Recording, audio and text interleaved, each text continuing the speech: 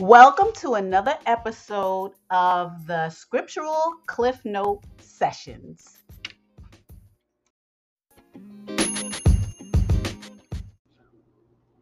Hello, this is just an update.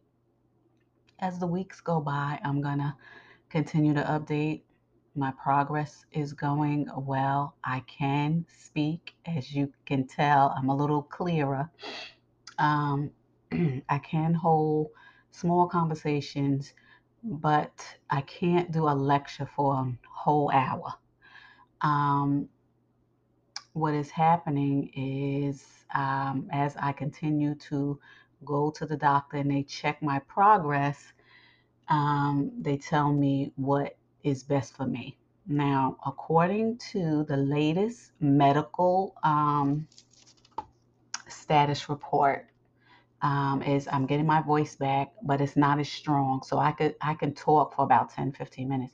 But if I raise my voice, if I'm too excited, um, then I lose it. I lose my voice. It becomes scratchy and I cough. So the nurse said it's going to take like 6 weeks. So this is the fourth week. So I'm going to be graceful to myself and give myself 2 more weeks. And that's okay because I have enough daily lessons. I've recorded enough so that you'll be edified. And for my guest lessons, I have specific lessons to listen to. So as I continue to strengthen my voice and my soft palate, I will still be edifying you. I just wanted to give you an update because I don't want you to think that my voice is still scratchy. It is scratchy, but it's clearer than it was when I did that last status report. So I will definitely do a download tomorrow, which is Wednesday. Today's Tuesday. And Saturday will be another guest lesson. And hopefully you're still rocking with me and I will be good as new. I'm going to give myself 2 weeks, like the nurse said. Give yourself some grace and allow your throat to heal. And if it's, if I'm better in 1 week, because I'm going to see the doctor, then I will be doing a status report to let you know. If not, continue praying for me and I will keep you edified. Thank you and enjoy your evening. Hello and welcome back. While I am out, I will at times upload a guest lesson. And the reason why I'm doing that is because I need you to know some really important stuff from some really notable people that are great teachers. Now, like everything else I say, I'm not, or neither are you, going to receive everything they say or agree with everything they say, but the overall message is a good one. So just know that if they ever say those words that don't pertain to the real name of the Most High, like if they use Jesus or God or anything like that, understand that the real Hebrew names are Yahuwah and Yeshua. And some other words that they might use. Remember, a lot of these people are still saying these words that shouldn't be said. And now that we are learning that that's not the word, you can still receive the message, knowing that the devil fools the world and the devil has tampered certain things. So, like I said, um, use what you can use and discard everything else. I hope that helps and happy listening.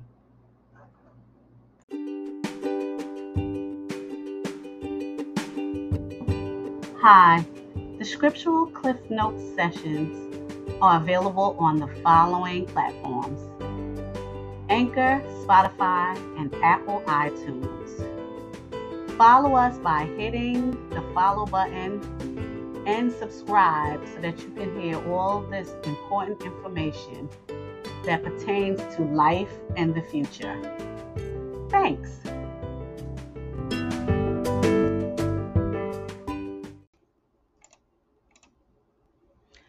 Copyright disclaimer under Section 107 of the Copyright Act of 1976. Copyright disclaimer under Section 107 of the Copyright Act 1976. Allowance is made for fair use for purposes such as criticism, comment, news reporting, teaching, scholarship, and research. Fair use is a use permitted by copyright statute that might otherwise be infringing. Non-profit, educational, or personal use tips the balance in favor of fair use.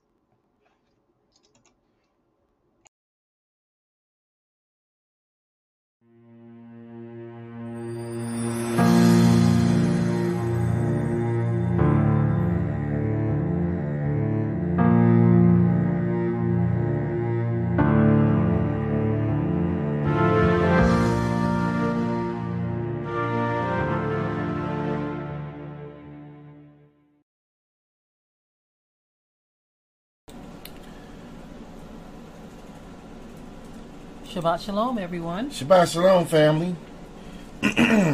This is the day that Yah has made, and we're going to rejoice and be glad in this wonderful day. Yes, hallelujah. Wonderful day. Yah is so good. Just looking at this waterfalls here is so beautiful. This is Yah's creation. Yes, it is. Hallelujah. Just so wonderful. And we have a very interesting topic. The seed of Satan. Know your enemy, see what he's planning. So there's this waterfalls is kind of nice when you think about what we're going to be talking about in this particular one. So absolutely, it's very important that you know your enemy, and so we're going to dive into this. Okay. Yes. I just need to check something real quickly here. They getting audio. I'm not seeing the audio lines move. Here, let's pull this up some. Pull what? Excuse me. A lot of times we just go about in this world and we don't even consider our enemy and what he's doing, what he's up to. And I think that's the way he likes it. He wants you to be oblivious to what he's doing, not really paying attention to it much. Yeah. You see? And I think that's where a lot of people are. They don't even care where his seat is. Yes. But you better care. You see? Yes, absolutely, absolutely. Yeah. You know, Satan's seat, the seat of Satan, it's important that you know your enemy. Everybody, you can hear us okay? Let me just double check on that before we get going. So far, no one has reported any inability to hear. Okay, good, good. So we're going to go right into it, okay? When I say know your enemy, I say see what he's planning. It's important to know your enemy and know what he's capable of doing. Right. Okay, because that will make you aware and you won't let your guards down, right? Right. You won't let your guards down. So, Satan has shown himself to be the enemy of both Yah and man.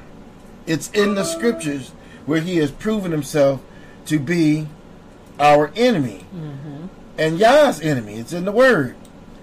And so looking at that, we got to look at what Satan's been doing, because I want you to understand something, right? If you look through the scripture very carefully, the scripture shows you what he's been doing for 1,000 years and what he's been working himself up to in these last days. The scripture shows it. So it's very important that we get our eyes open and we see this thing, you know?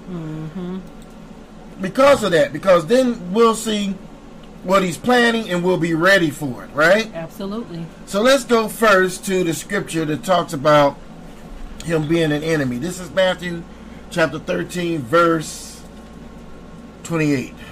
Matthew chapter 13, verse 28 reads as follows. It says, he said unto them, as a matter of fact, I'm going to back it up a little bit, start at verse 24. Okay. It says, another parable put he forth unto them, saying, the kingdom of heaven is likened unto a man which soweth good seed in his field. But while men slept, his enemy came and sowed tares among the wheat, and went his way. But when the blade was sprung up and brought forth fruit, then appeared the tares also. So the servants of the house came and said unto him, Adonai, did not you sow good seed in your field? From whence then has it tares? He said unto them, an enemy has done this. The servants said unto him, will you then that we go and gather them up? Okay. So basically he's letting you know that an enemy has done them, right? Then he goes on to show you who this enemy is in verse 39. Read verse 39. Verse 39 of Matthew chapter 13 reads as follows. It says, the enemy that sowed them is the devil. The harvest is the end of the world, and the reapers are the angels. Okay, so he's pretty much telling you here that the enemy that sowed this bad seed in the earth is the devil himself. Wow. So it referred to him as what? The enemy. So he's the enemy of Yah and he's the enemy of man, right? Yes. Let's go to 1 Peter chapter 5. This is verse 8. 1 Peter chapter 5 verse 8 reads as follows. It says, be sober, be vigilant, because your adversary, the devil, as a roaring lion, walks about, seeking whom he may devour. Wow, you hear that? So he called him who? That he says, your adversary, Peter. Yes. Peter, your adversary, right? The devil. It's like a roaring lion. That's what he told Peter. He said, Peter, Satan desired to sift you like wheat. Yes. Because he's your enemy, Peter. I want you to understand that he is your enemy, right? So now, I wanted to say this real quick too. Okay. It says Satan desires yes, to sift you as wheat, right? He has that desire of all of us. that's right. Notice he had a desire towards Job too. We like to mention the story of Job because we need to help you to remember that Satan cannot do what he wants to do. Yes. Right? So he said the scripture says that Satan desired to sift Peter as wheat. He desires to sift all of us, right? He Yes. desires to shake us up, right? See what he can do, right? Yes. But just because he has a desire does not mean that he has permission to sift us as wheat. Yes. He has the desire to do so, but he doesn't necessarily have permission. You don't have permission. So this is where we come in. We have to do our part, right? Yes. We have to do our part because the Most High made it very clear that there are certain things that we can do in our lives that will release Satan upon us. Yep. Because of our disobedience, because of our lack of service, any of that. There are certain things whereby the Most High will say, have at it. Yeah. He had to ask permission because Job was perfect and upright. So he had to ask permission for him, right? Yes. He has to ask for permission for us as well, unless we willfully sin. Yes. Unless we willfully sin. Isn't that something? Yes. So then that gives him permission to do his things. Yes. You see, that's why, remember, we mentioned this before, Balaam couldn't curse God's people as Balak wanted him to, right? But the minute Israel's men sinned, it was the Right. men of Israel that sinned. When the minute they sinned and went after those, I think it was Moabite women, Yes. what happened? Then the curse came upon Israel. Yes. Wow. So he's trying to get us to sin, right? So now I want you to understand his seat now. We're going to dive into the seat of Satan. We just had to establish with you that Satan is your enemy, right? And he's planning things, right? He's planning things. He got devices. He's planning things. He's scheming. Planning for your destruction. And so we want to see what he's up to, right? So let's go to Revelation chapter 13. I'm sorry, chapter 2. And we're going to read verses 12 through 17. Revelation chapter 2, verses 12 through 17 reads as follows. It says, and to the angel of the called out assembly in Pergamos write, these things things says he, which has the sharp sword with two edges. I know your works and where you dwell, even where Satan's seat is.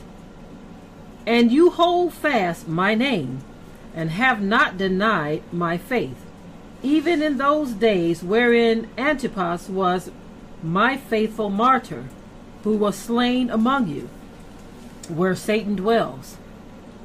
But I have a few things against you, because you have there them that hold the doctrine of Balaam, who taught Balak to cast a stumbling block before the children of Yashar'el, to eat things sacrificed unto idols, and to commit fornication.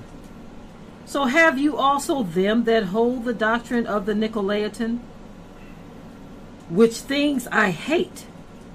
Repent, or else I will come unto you quickly, and will fight against them with the sword of my mouth.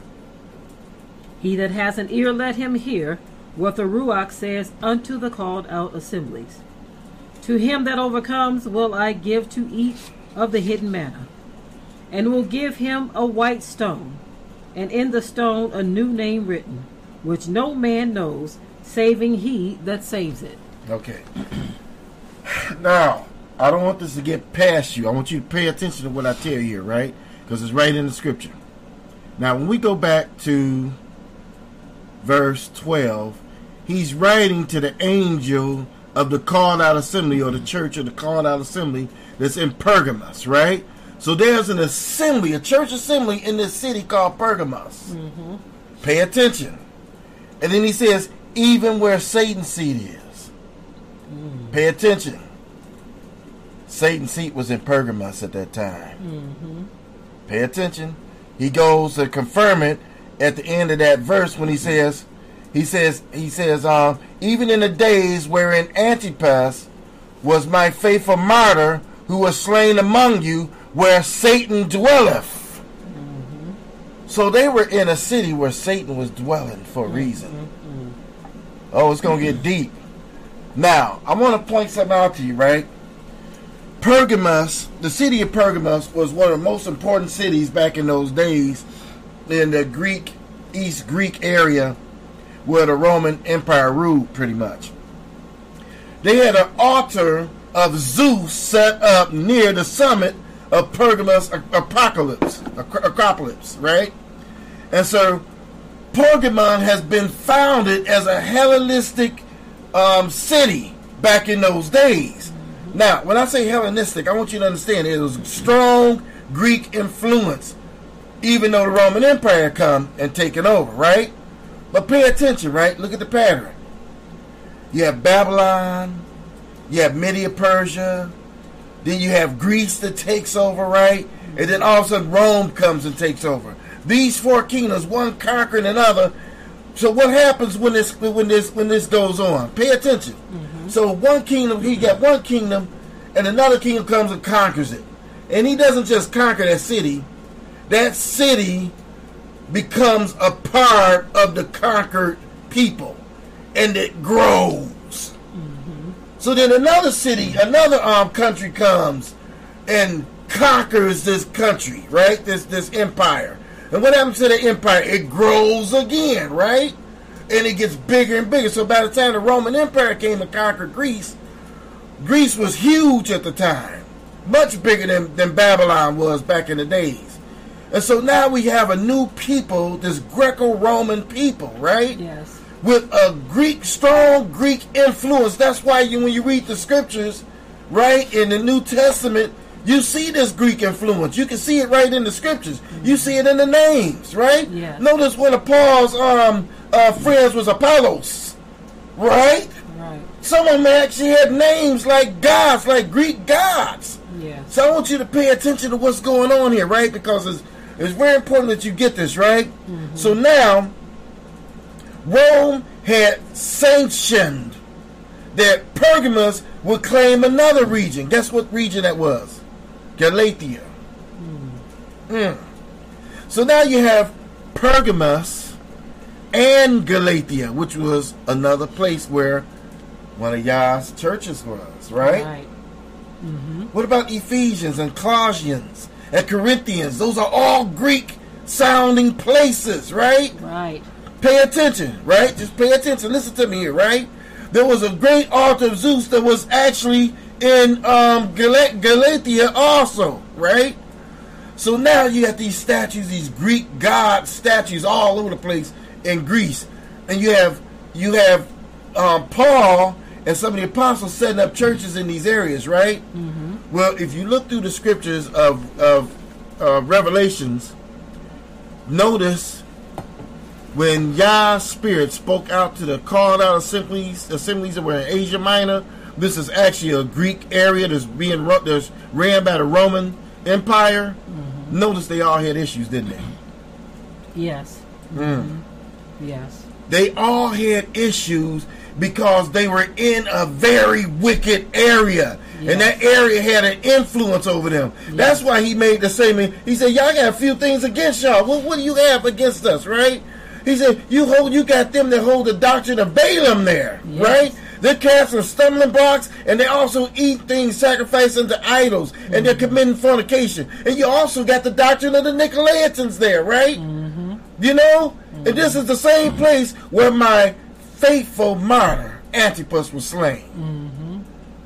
Are you listening now? You paying attention? So Satan had this seat sitting up in an area of I want to call it systematic power of an empire. This is where their main power was, right? And Satan was sitting right up there in it because he had plans. He's trying to grow an empire. Yes. Why? Because he needs a people that he can manipulate and cause them to do his bidding. Yes. Notice the scripture talks about that Satan transforming himself into an angel of light. So Satan is very crafty, y'all. So what more for his ministers? Yes. His helpers, those who are going to help. And see, a lot of times people automatically assume that those that are helping Satan are just demons and spirits and things of that nature. But like Watchman said, Satan needed a people. It kind of reminds me of AI a little bit, how they want to now occupy people as well. You see, they want people that they can work through. You see, now, one thing that I noted too, a lot of Yah's people or churches or assemblies were in these places where Satan had his seat. And notice the things that began to be strongholds to Yah's people, his servants. What? These things were sacrificing unto idols, right? They were stumbling because of the stumbling blocks that are presented by others. So if you look at it, we're going through the same thing right now in the lands of our captivity. We are some of our people are worshiping idols. Yes. Unknowingly. So a lot of people don't realize that through Christianity, you have been caused to worship idols through Christianity. And some people are willingly doing it. Some people unknowingly doing it. What I mean by that is you have those who will actually bow to a statue when the scripture tells you not to do that. They are bowing to images of Jesus, Zeus, a false god image, right? So we are essentially in the same situation. This is why it is very important that we put on the whole armor of Yah, that we may be able to stand against what? These devices. These are devices of the enemy, of Satan. Right. All of this stuff are devices. He is using devices to manipulate you, right? This is why a stumbling block can cause you to fall. Sometimes a stumbling block is something very religious. I hate to say it, but many of the religious things that we are presented with throughout Christianity, Islam, and even Hebrew Israelitism, many of the things that we are presented with are stumbling blocks, right? And these stumbling blocks only can cause you to fall if you step outside of the will of Yah. And think about what happened to, this is why it says doctrines of Balaam, right? Doctrines of Balaam, giving us things that we were not intended to do. And we are not standing to them because we don't understand what Yah's word has instructed us to do. Exactly. Or we do understand, but we have established our own righteousness. And we see a lot of that happening, where Yah's people are establishing their own righteousness. And when they do that, you open up the door to Satan to be able to cast a stumbling block before you, and you fall to the doctrines of Balaam so very easily. That's right. That's right. So very easily. Exactly. I want to show you something here. Just give me one moment here. Let me show you this here, because it's very important. Just like my wife was saying, you fall victim to a lot of these doctrines. These doctrines are like stumbling blocks, and Satan is the one that's behind a lot of stuff. That's why we're doing the documentary going with the winds of doctrine. That's exactly why we're doing it, because there's a lot of winds of doctrine that have gone about, and they're causing y'all's people to stumble, right? Right. Now, I want to show you something that's very important here, right? In Pergamos and Galatia, okay, they had a hospital and a healing sanctuary that was dedicated to the god Asclepius. Okay, is that how you pronounce it? Asclepius? You did as good as I would have done. Asclepius, right? And so Asclepius, yes. Right. So I want to show you something here, right? Watch this. Okay. On the left is the rod of Asclepius, right? Now look on the right is the staff of Hermes, which is supposed to be is the image that the government and everyone use in the health industry, right? Yes. For what? Pharmaceutical pills and different things like this, medication, right? Medication. Yeah. This is the symbol. They notice they're almost identical, and they both is dealing with what? Health and healing. Same thing here, right? So with the rod of Asclepius, you have one serpent. The staff of Hermes, you have two serpents going up the rod. And then you have wings, because those wings, we need to be able to fly all over the place with those. Yes. We need to be able to fly here and there and everywhere. All over the planet. You see? Oh, watch this, right? Watch this, right? It's all in a thing of evolving, so to speak. I'm gonna use the word evolving, right? Now you notice in the scripture, right, when it talks about Satan, he was in the garden, right? He was a serpent. But then look at him here. He's going to evolve and have wings. And two serpents going up a staff. So he's saying in the last days, this little serpent is going to grow. His staff is going to grow. His organization, everything that he's doing is going to grow, right? Pay attention, right? So the church at Pergamon was greatly affected spiritually because of where they were. Wow, because they're sitting up in the area where Satan was dwelling. Yes. And he had a stronghold on that area, right? Yes. Now, I want you to pay attention. He was personally in this area.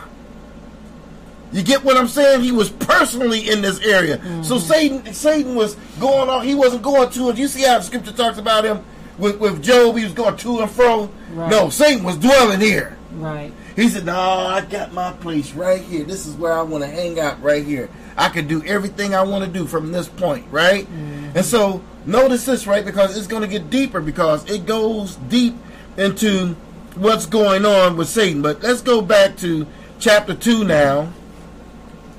And let's look at verse 18 through 25. Now, this is another church. Okay, that's Revelation chapter 2, verses 18 through 25. It reads as follows. And unto the angel of the called out assembly in Thyatira write, These things says the Son of Elohim, who has his eyes like unto a flame of fire, and his feet are like fine brass. I know your works, and love, and service, and faith, and your patience, and your works, and the last to be more than the first. Notwithstanding, I have a few things against you, because you suffered that woman Isabel, which calls herself a prophetess, to teach and to seduce my servants to commit fornication, and to eat things sacrificed unto idols. And I gave her space to repent of her fornication, and she repented not. Behold, I will cast her into a bed, and them that commit fornication with her into great tribulation. Yep, keep reading. Except they repent of their deeds. Right. And I will kill her children with death. Right. And all the called out assemblies shall know that I am he which searcheth the minds and hearts. And I will give unto every one of you according to your works. But unto you I say, and unto the rest of Thyatira, as many as have not this doctrine, and which have not known the depths of Satan, as they speak, I will put upon you no other burden, but that which ye already have, hold fast till I come. Okay. Now I want you to pay attention here, right?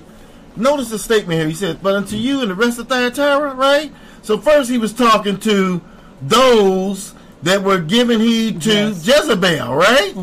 Then he goes on, he says, unto you and to the rest of Thyatira, as many as have not this doctrine. What doctrine? Jezebel, right? Right. And her seducing spirits, right? And the doctrines of the devil. He said, which have not known the depths of Satan, as they speak. For I will put none other burden upon you. So that which you already have, he said, hold fast till I come. In other words, there's a lot of stuff you have that's slipping away from you. You're on the verge of backsliding. This is what he was trying to tell them. He said, you better hold fast that you have until I come.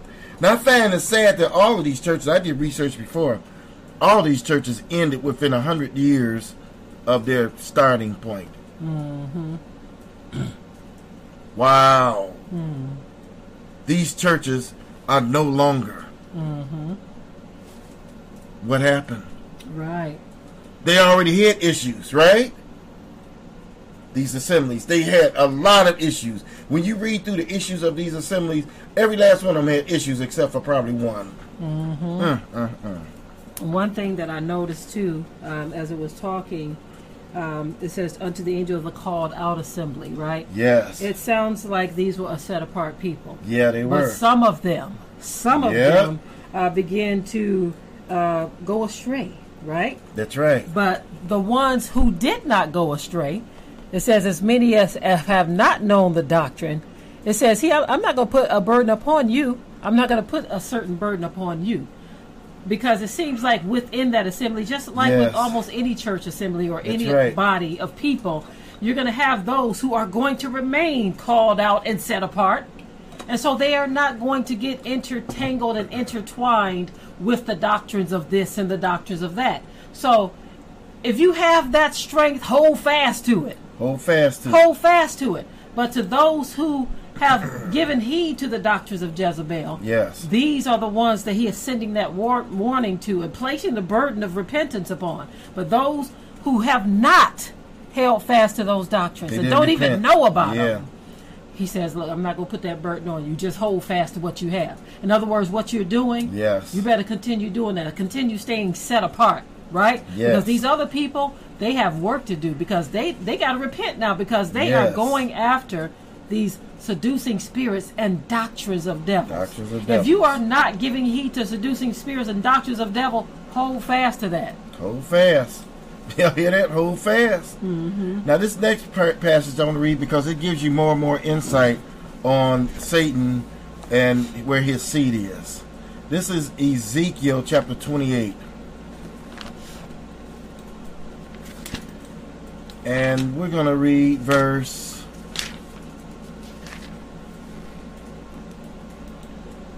12 through 18. Ezekiel chapter 28 verses 12 through 18 reads as follows. Okay, son of Adam, take up a lamentation, the king of Tsoar, and say unto him, thus says Adonai Yahuwah, you seal up the sum, full of wisdom and perfect in beauty. You have been in Eden, the garden of Elohim. Every precious stone was your covering, the sardius, topaz, and the diamond, the beryl, the onyx, and the jasper, the sapphire, the emerald, and the carbuncle, and gold. The workmanship of your tabrets and your pipes was prepared in you in the day that you were created. You are the anointed cherub that covers, and I have set you so. You were upon the holy mountain of Elohim. You have walked up and down in the midst of the stones of fire. You were perfect in your ways from the day that you were created, till iniquity was found in you. But the multitude of your merchandise, they have filled the midst of you with violence, and you have sinned. Therefore, I will cast you as profane out of the mountain of Elohim, and I will destroy you, O covering cherub, from the midst of the stones of fire. Your heart was lifted up because of your beauty. You have corrupted your wisdom by reason of your brightness. I will cast you to the ground. I will lay you before kings, that they may behold you. You have defiled your sanctuaries by the multitudes of your iniquities, by the iniquity of your traffic. Therefore I will bring forth a fire from the midst of you. It shall devour you, and I will bring you to ashes upon the earth in the sight of them that behold you. Okay, now, I want you to understand why I went here, because we all know this is Satan that is talking about here. It's talking about Satan. A lot of people say, no, it's talking about the king of Tyrus, right? Pay attention. Satan is the king of Tyrus. That's what you got to understand. Satan is the king of Tyrus, okay? It says, upon the king of Tyrus, say unto him, thus saith Yahuwah Elohim, thou sealest up the sun full of wisdom, perfect in beauty. It's talking about Satan. At the time he was Lucifer, and now he's Satan. It says you have been in Eden. The king of Tyrus back then wasn't in the Garden of Eden, y'all. Right. Satan was in the garden. Every perfect stone was his covering. Right? What's funny is you look at all these stones. A lot of these stones here are stones that represent Israel. Really scary, you know. Yes. So now, what I want to show you here is that he says, the anointed cherub that covereth, I have set thee so. Thou was upon the holy mountain of Yah, and hast walked up and down in the midst of the stones of fire. Thou was perfect in thy ways, from the day you were created till iniquity was found in him. So, what happened to you, Satan? Lucifer, what happened to you? Right. Pride got to him, right? Pride. He looked at himself, and that pride got to him, and he just got lifted up, right, in pride. But I found it strange that it called him the king of Tyrus. Or Tyre, same place. Tyrus and Tyre are the same place if you look them up, right? Now, wait a minute. There's something about this place, Tyre, okay? Because at the time, this is years before Satan was sitting in Pergamos, right? So now he's sitting in the kingdom of Tyrese, and he's dwelling here too, right? Watch this, right? Tyrese was a city that Nebuchadnezzar laid siege on when he invaded the Phoenician Empire. Think about this, right? So, think about Nebuchadnezzar, right? Now, we know about Nebuchadnezzar, right? What I find strange is that Nebuchadnezzar was the king who set up this big gold statue and told everybody that if you didn't fall down and worship this statue, right, then I'm going to throw you in the fiery furnace. What does that sound like to you? The Antichrist. Don't the scripture tell you this is exactly what the Antichrist was going to do in the last days? Nebuchadnezzar was a prototype of Antichrist. He was doing the same thing, but guess what? The three Hebrew boys, right, or the Israelite boys that was thrown in the fiery furnace, who stepped in to save them at that time? Yahushua did. Yes. That's exactly what's going as a foreshadow of what's to come. Yes. So now you have Satan seated in a area of Tyre, which at that time was a capital of Edom. Hey. Are y'all paying attention? Right? So now you have Let's go to Daniel. Let's go to that part in Daniel. Daniel chapter 3. And read 1 through 7. Pay attention, y'all, because this is exactly... So Satan was trying his listen to what I'm saying. Satan was trying out his device, his scheme back then. Yes. He was, and then over the years, for thousands of years, he's been trying to perfect this thing. Yes. And guess what? He almost got it perfected now. Yes. Because it's about to take place, and Satan's been trying to perfect this thing from way back then, and y'all been spoiling it. And so Satan is revving up real fast to bring about what he's planning, what he's been planning to do for years. Go ahead and start reading that. So we are looking at Daniel chapter 3, verses 1 through 7. Nebuchadnezzar the king made an image of gold, whose height was 60 cubits, and the breadth thereof 6 cubits. He set it up in the plain of Dura, in the province of Babel. Then Nebuchadnezzar the king sent to gather together the princes, Yes. the governors, The governors, and the captains, the captains. the judges, the treasurers, Yep. the counselors, the sheriffs, Listen. and all the rulers of the provinces Wow. Everybody, huh? to come to the dedication of the image which Nebuchadnezzar the king had set up. Uh-huh. Then the princes, the governors, and the captains, the judges, the treasurers, the counselors, the sheriffs, and all the rulers of the provinces were gathered together unto the dedication of the image of Nebuchadnezzar the king had set up, and stood before the image that Nebuchadnezzar had set up.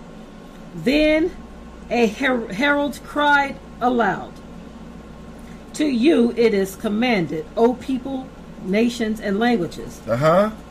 that at what time ye hear the sound of the cornet, flute, harp, sackbut, psaltery, dulcimer, and all kinds of music, you fall down and worship the golden image that Nebuchadnezzar the king has set up.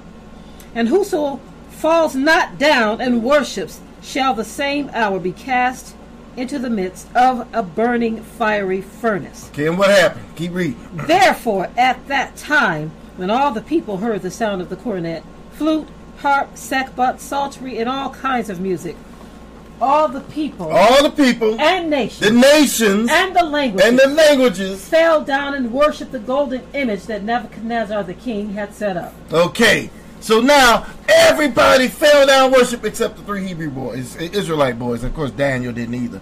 But they didn't fall down. We're not falling down. Right? Wow. To worship the image. To worship the image. It's the same thing set up now, right? Don't the scripture tell you that in the last days there's going to be an image? That people are going to worship this image, the image of the beast. Now, we told you, we did a video about the image of the beast. Yeah. We showed you what the image of the beast was, yes, y'all. Yes, we did. We did a video about it. Matter of fact, I'm going to make it as one of the, when this video goes off, if you play it again, I'm going to put it as one of the end screen videos that you can click on to see. But I want you to pay attention to this, right? So the same thing has been set up. So Satan is sitting up in these kingdoms with the leaders, and he's saying, I need leaders that I can deal with. Nebuchadnezzar, you, the king of Babylon, ain't big enough. I need a bigger kingdom than yours. So he goes over to another kingdom and deal with them. Then he tells them, now you come and conquer Babylon for me. Right? Then after they conquer Babylon, he deals with that king. And then he says, you know what? You ain't strong enough. Greece. Alexander the Great, come on, you son of a fallen angel, come on, we gonna work together, right? And he gets these kings, and he works with these kings, and he come on, we're gonna set up this kingdom, get it bigger, bigger, bigger. Then that wasn't big enough. Then he said, no, we need a bigger kingdom. So he goes and he gets Rome, and Rome comes, and he says, nah, I got it. Now I'm gonna perfect this Roman Empire, and it's gonna last until the end days. So right now, that kingdom covers the whole earth. You hear what she just said? That kingdom covers the whole earth. Yes. And no longer do people worship the image made of gold that was made by Nebuchadnezzar. Notice the graven images today, as one person put it, are made with 10 bags of concrete and some paint. So right now there is this pretense that the Most High don't want us to worship those graven images, right? So Satan, he wanted to do something deeper, better, and greater than just having people worship these images, because you still have people who are foolish enough to bow down to those. Yeah. But guess what? The whole world is not doing that. The Right. whole world is not deceived by that. Satan said, I got to do something better 'Cause the than image- having people That's right. bow down That's to right. 10 bags of concrete and some paint. That's right. Right? Some people are not foolish enough to do that. But he says, I am going to have me a people That's going to represent the image. that's going to represent the image of the beast. And the whole world is going to worship that image. And right now, the whole world worships that image. The whole world tries to alter their look to look like that image. Yeah. Everyone wants to be like. It is what it is, y'all. It is what it is. And as we stated before in a previous message, if you just so happen to have some of the appearances of that image, but you have decided to repent, then there is no need for you to be upset when the truth about what the image of the beast looks like. Yes. Because that is Satan trying to pull you back, trying to put you on the defensive to defend his image again. Yep. Defend his image again. Yep. The image that he gave, he says, look, these people have got to represent the image of the beast. There are those who represent or made in the image of Yah, and there are those who are made in the image of the beast. It is what it is. It is what it is. It is what it is. And this is a hard truth to swallow. Yes, it is. It is a hard truth to swallow because you have people getting in their feelings. You know, there's that statement, if that person is getting in their feelings, you're getting in your flesh. That's what the Bible calls it, right? Yes. Get out of the flesh, because there are those who don't have the image of the beast, who don't look like the image of the beast, but worships the image of the beast. And wicked in their heart. And wicked in their hearts and are hell-bound, right? Y'all know what we're trying to say. Some of look y'all just can read- some look just like the Messiah. That's and right. they're hell-bound. Hell-bound. Yeah. Some of you can read between the lines on what we're trying to say here. Yes. It is what it is, It is right? what it is. Don't worship the image of the beast. Don't bow to the image of the beast. Don't conform to the image of the beast. And that is what the whole world has been tricked into doing. And this is why the image of the beast is the seat of Satan. He dwells upon the whole earth right now. He has expanded his empire, just like Watchman said. Yeah. Does anyone know of any place on this earth that has not been touched, that he doesn't have control over, to where you can't go there? Does anyone know of any place? Every little island, every little piece of earth, they have set up a stronghold to where you have to get permission to go here. You have to get permission to go Right. there. Right? It's something. I want to say this too, you know. And that's right. Satan has moved all over the planet doing his wickedness all over the place. But Satan has principalities that rules in the powers above, and they Yes. rule over certain areas with a Yes. stronger stronghold. And I'll show you what I mean. I had someone that visited Washington, D.C., and their response really caught me off guard. I was like, really? They said you could feel the presence of evil there. And they said it's like a stronghold. They said it was so strong until I needed to get out of that place. I was like, really? I was shocked. You know what I'm saying? But I get it, because there are places I visited, right? And I could tell that it was a stronghold of wickedness over these areas, you know?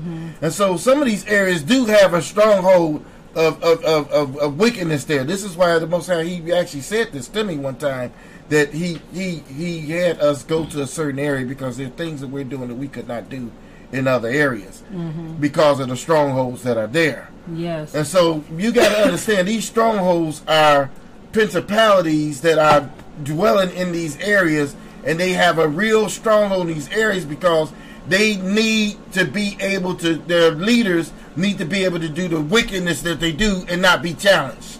Now, some people have said the same thing about Egypt. Some who have Yes. visited the land of Egypt They said the thickness of the stronghold Yeah. is overwhelming. Wow. In and around the whole region, they were saying that the strongholds are there and they are felt.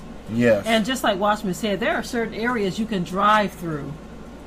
Certain areas, there are even certain buildings or places you can go Yes. into, and you can feel a strong presence The wickedness, of yeah. evil and wickedness. Yes. Those who can't feel it or sense it sometimes is because they've gotten used to it. Some people Yes. it's kind of like normal to them, and so they don't challenge it.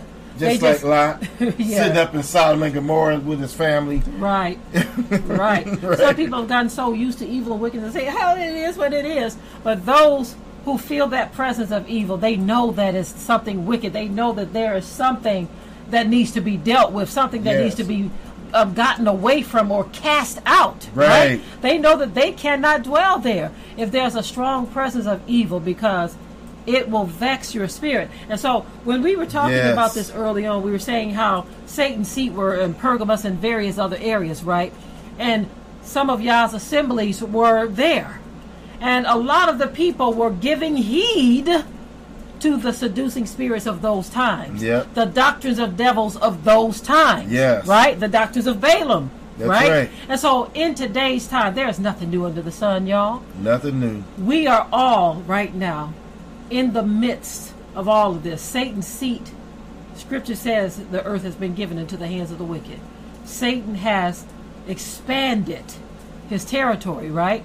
Of course, he still operates by permission only. He cannot do what he wants to do, right? But within Satan's occupation, his places that he dwells and the people that he deals with and works through, his ministers, there are things and doctrines that are being put out there, and some things aren't even presented as doctrines. They are just presented as things that are happening in the world, right? Yes. Technology even. And people are just giving heed to these things, grabbing hold of these things, embracing Yes. these things, and not holding fast to that which remains. Yes. And so our encouragement to you today Yes. is, if you have any staying power, hold fast to that. You better hold fast. Hold fast to that, because these doctrines are coming so fast that if it were possible, You hear this? even the very elect Very elect. would be deceived. Yes. So we have got to put on and keep on the whole armor of Yah, so that we can be Yes. able to stand Yes. against the wiles of the devil. Wow. You know, like my wife said, it's like a hurricane, y'all. Yes. These strong winds of doctrines are like hurricanes. I'm hearing so much stuff to each time I hear new, and I'm shaking my head like, what? Right. Y'all believe in that? Right. Some of them are really just Unbelievable. You know. Some of them are so unbelievable, and you sit there and you say, dude, all you do is go to the scripture to get the answer to that. Some of them, the answer is right in the scripture, and it's common sense, but yet people are still being pulled away by these doctrines. You know why? Because they are hearing another voice. They are not Yah's sheep. Because he says, my sheep hear my voice. My voice, that's right. And another they will not follow. So, obviously, those who are following after these winds of doctrine are not Yah's sheep. Yes. Because he done already told you that his sheep will not follow another voice. Yes. So if another voice is coming to tell you that this is the truth over here, follow this way, here's the truth over there. Yes. The truth is up yonder, it's back there, it's down there. If another voice is trying to get you to redirect to another doctrine, you Yes. had better hold fast to the truth. That's right. Because these other winds of doctrine are out there, and they are pulling, and a lot of people are falling thereby. Yes. These are the stumbling blocks that have been cast. And sometimes it's a person's own flesh that is causing them to fall by these doctrines. Yes. Because it's something that makes them feel good. Yes. I got to touch on this real good. One of those doctrines right here that is just taking the world by storm.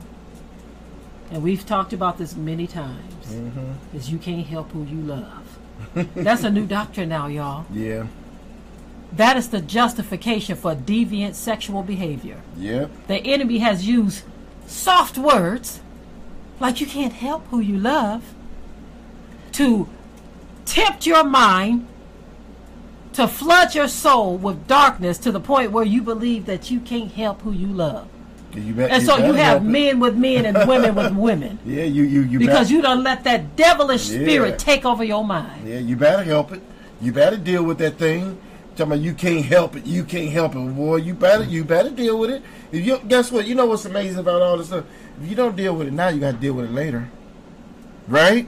You got to reap what you sow. Mm-hmm. So if you sow to your flesh wickedness, you're going to of the flesh reap corruption. That's the word, right? So all this new doctrine, you can't help who you love, and you people they loving the same sex. You know, they love it. They get to the point that before you know it, they're gonna be they already loving objects. People talking about marrying objects. I'm gonna marry this jar. You know, it's crazy stuff going on, right? Mm-hmm. These are some strange doctrines, right? And so it's just amazing because this thing is going on, and I'm telling you, you better hold on. Hold fast. You better hold fast because I'm telling you, these winds are blowing strong. Yes. Real strong, right? Mm-hmm. So, watch this. Let's go to, this is Isaiah chapter 14. Isaiah chapter 14. Just want to make sure that our sound is still good. Someone said the sound went off. Want to make sure that it is not on our behalf. If you can still hear us. While we are going to Isaiah chapter 14, can you still hear us? Isaiah chapter 14. And we are going to verses 12 through 15. And it reads as sound is good. Okay. Follows. Good. All right. Thanks, everyone. Thanks, everyone, for chiming in to let us know. Anyway, we're going to Isaiah chapter 14, verses 12 through 15. Yes. It says, "How are you fallen from heaven, O Hillel, son of the howling morning? Lucifer, son of the morning, yes. How are you cut down to the ground, which did weaken the nations? For you have said in your heart, I will ascend into heaven. I will exalt my throne above the stars of El. I will also sit upon the mount of the assembly in the sides of the north. I will ascend above the heights of the clouds. I will be like El Elyon. Mm-hmm. Yet you shall be brought down to Sheol, to the sides of the pit." Now, I want you to pay attention here, right? So he's talking to Lucifer, which he was saying in his heart what he was going to do, right? Mm-hmm. Notice what he says here. Pay attention, verse 13. "I will ascend into heaven. I will exalt my throne above the stars of Yah. I will sit also upon the mount of the congregation of the assemblies in the sides of the north." Mm-hmm. Mm. Why there, Satan? Mm-hmm. Why you want to sit upon the mount of the assemblies? Mm-hmm. So if he was trying to sit upon the mount of the assemblies in heaven, mm-hmm. what do you think he's going to do down here on the planet, right? That's right. He wants to sit in the mount of the assemblies, the congregation. Mm-hmm. Notice he says in the sides of the north. Why? Because that's the highest place. Highest place. I want the highest place. Then he goes on and he makes this statement, "I will ascend above the heights of the clouds. I will be like the Most High." He said, I'm going to sit in Yah's seat. I want to sit up over the congregation. I want to be like the Most High. Yes. So, I hate to break it to a lot of you, but I have to say this. It is very clear in Scripture what has taken place, and it is very clear in reality. If you open your eyes, many of the pastors are occupied. Many of the pastors of these assemblies and churches and these religions, many of them are Satan's ministers. Yep. So the scripture says that Satan transforms himself into an angel of light, right? So, of course, they're going to present themselves initially as the bringers of the word. Yeah. Right? They're going to present themselves as those who are going to bring you to the kingdom. Yep. But right now, we are seeing the manifestation. The Most High is pulling all of the layers back. Yes. He is exposing the powers of darkness. Yes. He is showing you that that man that you call pastor, that man that you call bishop, that man that you call apostle, that woman that you call bishop, that woman that you call pastor or apostle or evangelist, these are not my ministers. The Most High is saying, look, I am pulling back all the layers now. And these people have allowed Satan to occupy their seats. And this is why they are bringing you doctrines of devils. Yes. They are telling you that this is okay when I have said it is not. Yes. They have told you that you have the go-ahead to marry this person.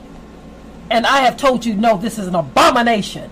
Right. Your pastors, your ministers, your bishops, your apostles, your evangelists, they are telling you that this is right. Yes. In the sight of men. But I have told you it's wrong in the sight of Yah. And you are falling by the edge of the sword in the midst of your sin because you are giving heed to seducing spirits and doctrines of devils. Doctrines of devils. You know, I'll never forget the day, like my wife said, I'll never forget the day when I was trying to get the victory over some things in our life. Me and my wife, we were trying hard to get the victory. We were praying. This was probably, I want to say, a good 3 years after we got married. And we were struggling in financially, struggling in all kinds of different areas of our life. We were struggling pretty much, you know. And I'll never forget, I was listening to a message that my pastor had done at the time. And I was like, wait a minute. Because it was almost like the Most High was telling me, you need to listen carefully to these messages, right? So he was saying certain things. I was like, wait a minute. The Most High was checking my spirit. Talking about, no, that's off. I was like, off? What do you mean? He's telling me it's off. What he's saying there is off. Listen to it. Now, listen, I remember, never forget, I called my wife in the living room. I said, baby, I said, what they've been saying is all wrong. I said, we're not understanding this thing right. I said, it's something more to this thing. There was a number of different doctrines and teachings that we were listening to back in those days that I said, wait a minute, this ain't right. Tithes was one. It was a number of different doctrines that I came across, and I was like, this is off and that's off. We can't listen to this stuff no more. But Pastor, you gonna get the victory. You gonna get the words say we got the victory. We have given us all spiritual blessings in heavenly places. We already have a lot of the victory that we're trying to get. We actually already have. But as long as he can, that Satan can make you think that you got to attain to it, you reaching for it. I'm trying to get the victory. You can always be trying. You need to put in your head that you have it, right? I have it. And so we started changing the way we think. We stopped listening to a lot of them, and then we ended up pulling up out of the assembly. And then things took off after that. Almost right after we pulled out of the assembly, things turned around, and we got more spiritual. We grew spiritually. There were believers that were coming around us, and they noted a notable difference in our spiritual growth. Wow, are you hearing this? And so I know exactly what my wife is talking about, because we've been through that.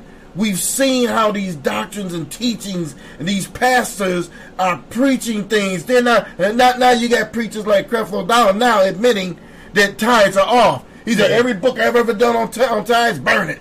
Throw it away. Throw it away. We could have told you that 20 years ago, dude. Yes, we could have told you that. As a matter of fact, we did tell you that. Yeah, right? We sure did. Anyway, someone wanted us to bring out the doctrine of self-love, okay? Now, this needs to be understood in proper context, y'all, or self-worship is what they said. Yeah. Self-worship, that is a big thing. You know, the scripture actually talks about men shall be lovers of their own selves, right? And so there's a doctrine right now where people say, I'm gonna do some self-care. Now, on the surface, it sounds good. It sounds fine, right? Okay? But what usually happens when something starts off good, it ventures off into something else. Because there is nothing wrong with taking care of yourself. Right. Nothing wrong with meditating and going off to your secret closet and praying and doing all that kind of stuff. But what happens is the world begins to take hold of simple concepts and they adulterate it with wickedness, right? Yes. And so then you have people taking self-care a bit too far to where it becomes self-worship.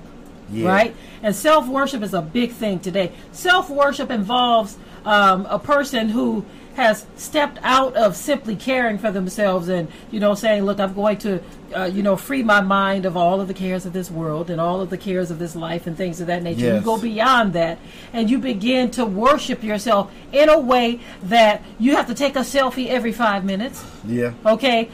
You're always in the mirror. It Like goes the way beyond you look, that. like right? the way you look, I gotta get another picture of myself. Right. Get another picture. Right. And that we're just touching the surface of this self-worship, y'all. Uh-huh. Self-worship gets to the point where a person gets so heady and high-minded that within their own selves they begin to worship. They won't call it worship, but they begin to elevate themselves, and they cannot humble themselves, right?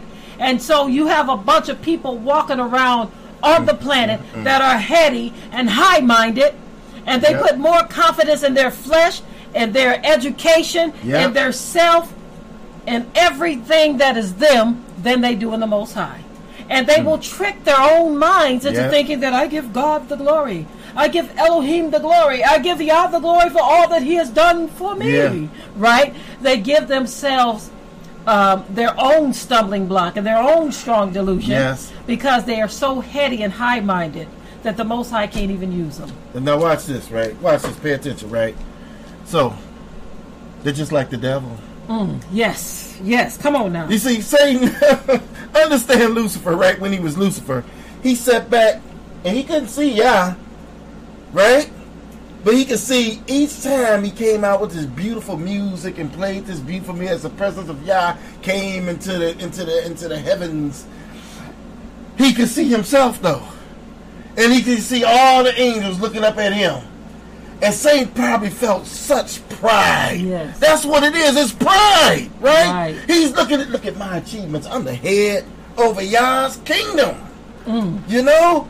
I'm the second in command. I'm running the show here. Look at me. Look at what I have. I have achieved. He didn't say, we will ascend above this. No, it was I will ascend. Right? It was I will. You see, that's what he's the great I will. I will do this, I'm going to do that, Yes. But he's not the great I am, he's the great I will, right? Yes. And so he keeps on with this thing that he does, right? Pay attention, right? So he got lifted up in his pride. Just like people who get I got to say this, right? The scripture says knowledge puffs up, don't it? Yes it does. Why do you think there's so many people that's educated are puffed up? Most people that's educated, you can't tell them nothing sometimes, right? Because they're lifted up in their pride. Look at what I have achieved. I have achieved this. Let me share something with y'all, right? I want y'all to pay attention to this, right? Hell is very packed with educated people. It's packed with doctors and senators and leaders and lawyers and bishops, and it's packed with governors and presidents, right? It's packed with all these people, right? That were so puffed up in their lifetime. It's packed with all of these different people. The Most High said, I will resist the proud and give grace to the humble. And he also said, the wisdom of this world is foolishness to Yah. So for those who want to elevate themselves and be heady and high-minded, as the scripture warned, knock yourself down off that high horse. Yes. Because the Most High can't deal with that. He can't work with that. Humble yourself. Humble yourself. If you're an educated person, humble yourself. Yes. You got degrees and you got this going on. You're the president of this club and president of that business and running the show and doing all this. Humble yourself. Humble yourself. Don't let that stuff go to your head. The hell is full of those people. Trust me, it's packed with them. And that is one of the attributes of Hashatan. Yes. That's why he got so high and lifted up in his mind. He got to the point where he said, I will exalt my throne above the stars of Elohim. He got so elevated in his mind. So that is a dangerous place to be. Give all glory to Yah. Anything that you have achieved or accomplished in this world, give all glory to Yah. Don't give any glory to self. Ignore self, because self is trying to get you in trouble. Self is trying to get you separated from Yah, because the Most High, again, I said it and I'm going to say it again. He says, I resist the proud. Yes. And I give grace to the humble. You know what's amazing about this, right? Satan didn't even get a chance to ask. Yah heard his thoughts. He stood up, I'm going to do this and I'm going to do the next thing you know, he was falling from heaven. You hear me? He was sitting up thinking, like, I'm gonna do this. Next thing you know, he was like, hey, I will. Whoa! He falling from heaven, right? Look at the scripture here. I'm gonna go to the scripture. This is Luke chapter 10, and I'm gonna read 13 through 20. Listen to what it says here, right? Now I want you to pay attention to this scripture, right? It says, "Woe unto thee, Chorazin! Woe unto thee, Bethsaida! For if the mighty works had been done in Tyre and Zidon." Notice it says Tyre. Mm-hmm. Yep. Pay attention. "Which have been done in you, they had a great while ago repented, sitting." Let me put my glasses on. Yes. Okay. All right. Okay. "Sitting in sackcloth and ashes.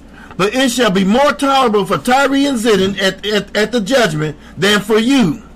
And thou, Capernaum, which are exalted to heaven, shall be thrust down to hell." Pay attention. Mm-hmm. "He that heareth you heareth me. Mm-hmm. And he that despiseth you despiseth me. Yes. And he that despiseth me despiseth him that sent me." Mm-hmm. And the 70 returned again with joy, saying, "Master, even the devils are subject unto us through thy name." And he said unto them, listen, "I beheld Satan as lightning falling from heaven. Behold, I give unto you power to tread on serpents and scorpions, and over all the power of the enemy, and nothing shall by any means hurt you. Notwithstanding, rejoice not that the spirits are subject unto you, but rather rejoice that your names are written in heaven." Now I want you to pay attention here, right? Because he named Tyre and Zidon, right? Because at the time when Satan was ruling in Tyre and Zidon, they wasn't that lifted up like this area had been. Mm-hmm. That's why I say Satan is growing with his kingdoms. Yes. He growing with these leaders and kingdoms, right? Tyre and Zidon was small compared to the things in the days of Yahushua, right? Mm-hmm. So Yahushua sat there and he said, "I beheld Satan as lightning." Wait a minute, Yahushua. How did you behold Satan fall when he said, "I will"? Because when he said "I will" is when he fell. Right. So how did you view him, Come Yahushua? Huh? This is to all of you who say Yahushua didn't exist in the Old Testament. Yeah, he said, "No, I beheld him. I saw him falling." Mm-hmm. Right? To the earth like lightning. Wow. Interesting, huh? Yep. So now, let's go on to understand what's going on with Satan. Satan rules the kingdoms of the earth. Mm-hmm. And he rules them from the high places in these kingdoms. Mm-hmm. Like Washington, D.C., the White House, and like all these other leaders in these nations, right? Like from the castle that's in England or wherever they at, over there where you got the prince and the queen of England, right? And he rules from all of these high up places. He rules from these places, right? He dwells in these places, right? So now let's go to Ephesians chapter 6 and let's look at verse 11. I'm going to say something about these places real quick. They are put there to deceive the minds of people, right? So when you think about a queen in a castle, you say, "Oh, a queen is so noble," right? Yes. That they attach certain words to it, yes, nobility, to represent these rulers. But when you go back into the pages of history, yes, and you see what some of these rulers have done, you say to yourself, that wasn't a noble deed, yeah, right there, right? But in today's time, they have pop culture, they have media, they have music, and they have all of this stuff that popularizes things to make you feel like, oh, this is such a good thing. That's such a good position to hold. They do such good deeds. They will hype up their visits to Africa, and they'll show them petting the Africans on the head like little puppies and stuff. And most people are just taken in by that stuff and say, oh, they do such good deeds. So you think somebody taking some Scooby snacks to Africa and patting the children on the head is a good deed? Do you know the stuff behind the scenes that has been done? Yeah. Do you look at the deeds behind the closed doors that are done? You see, so they deceive the minds of simple people all over the planet, these spirits, because most people cannot connect to righteousness. there are a lot of reprobates in the mind, right? A lot of reprobates in the world whose minds have been occupied and deceived by the media and all these things, this eye candy, the technology. Yes. The internet is flooded with stuff that's meant to just gorge your brain out, right? As a matter of fact, I was looking at a video on TED Talk where this guy was talking about how the children's minds have been hijacked by all of the stuff that they've created just for children. But you don't know or understand what's behind it all.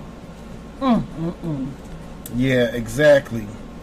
If I'm correct, I think what my wife was trying to say, like some of these leaders is high up, especially in England, in some of these areas, they be cheating on their wives. They be saying things like you're noble, and they're so very noble and together people, but someone be having affairs. How you gonna be a fornicator and be noble? Mm-hmm. You know what I mean?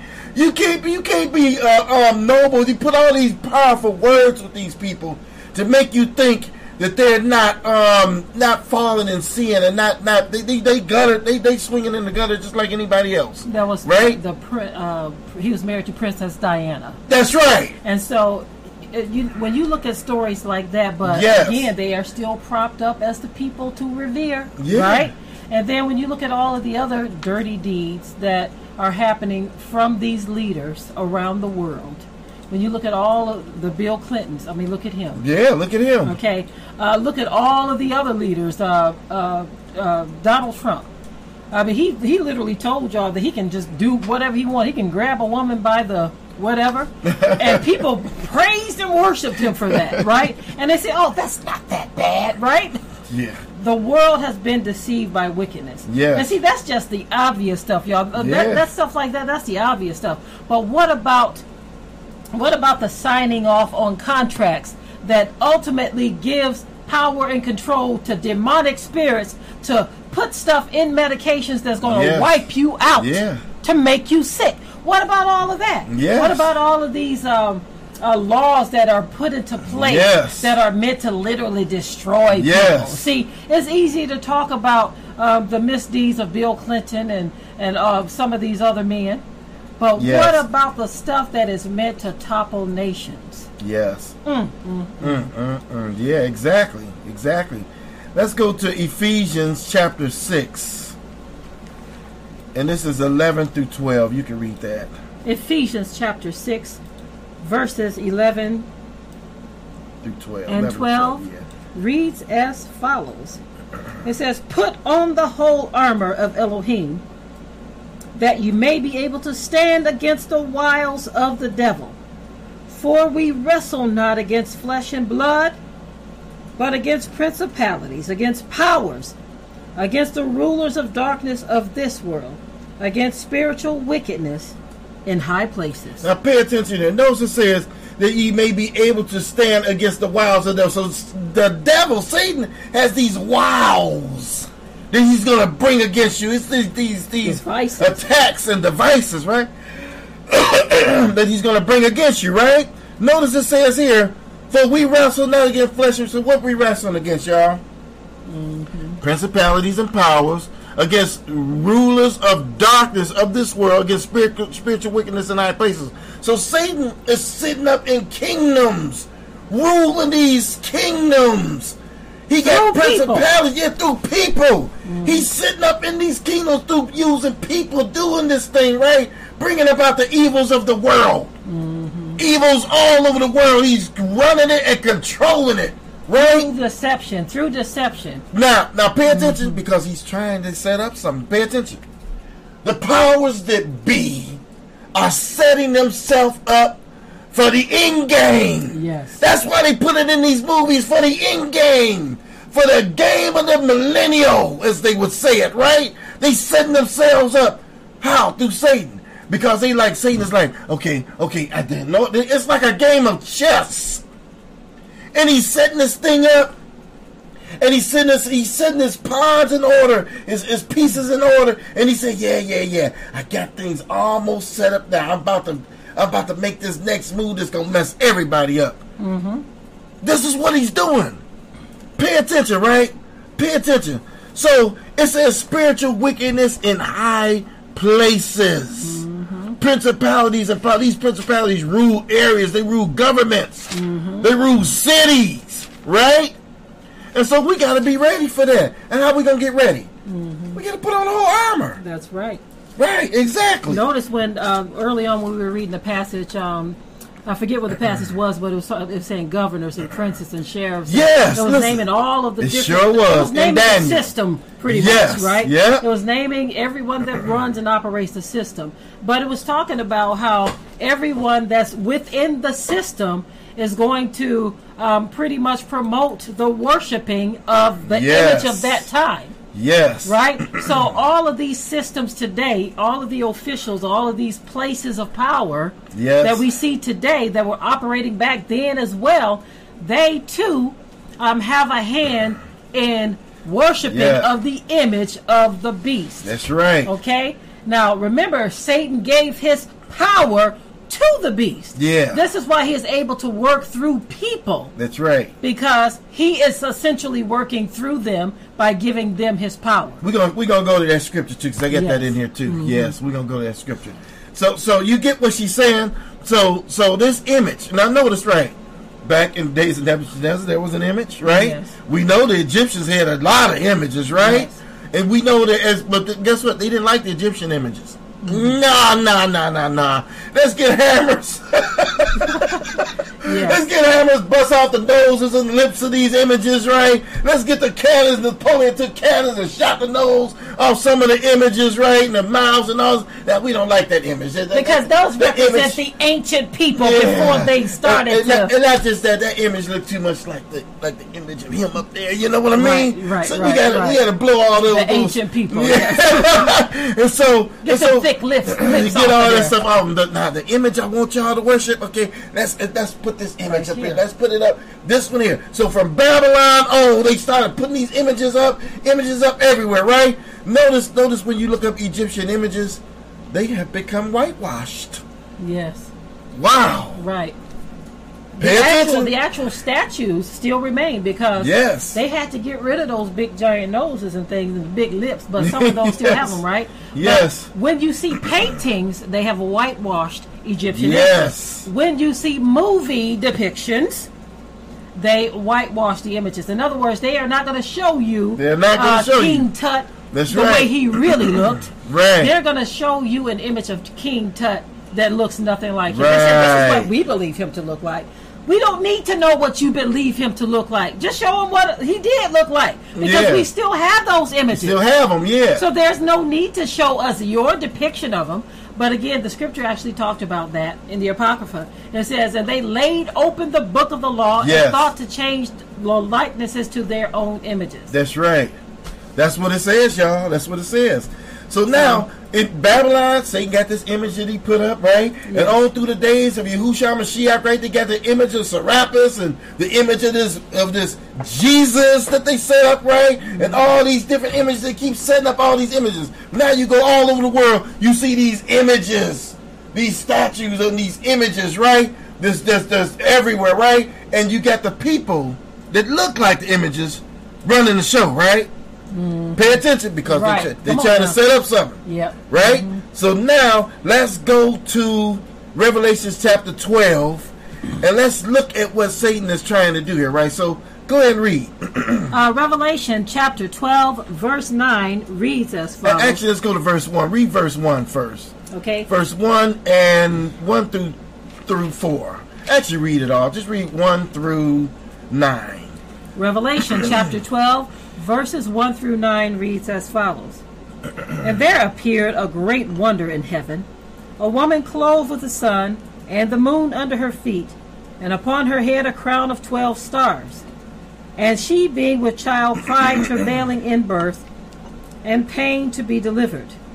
And there appeared another wonder in heaven, and behold, a great red dragon, having 7 heads and 10 horns, and 7 crowns upon his head. And his tail drew the third part of the stars of heaven, and did cast them to the earth. And the dragon stood before the woman, which was ready to be delivered, for to devour her child as soon as it was born. And she brought forth a male child, who was to rule all nations with a rod of iron. And her child was caught up unto Elohim and to his throne. And the woman fled into the wilderness, where she has a place prepared of Elohim, that they should feed her there 1,260 days. 3.5 years, y'all. And there was a war in heaven. Michael and the angels fought against the dragon, and the dragon fought and his angels, and prevailed not, neither was their place found any more in heaven. And the great dragon was cast out, that old serpent called the devil and Satan, which deceives the whole world.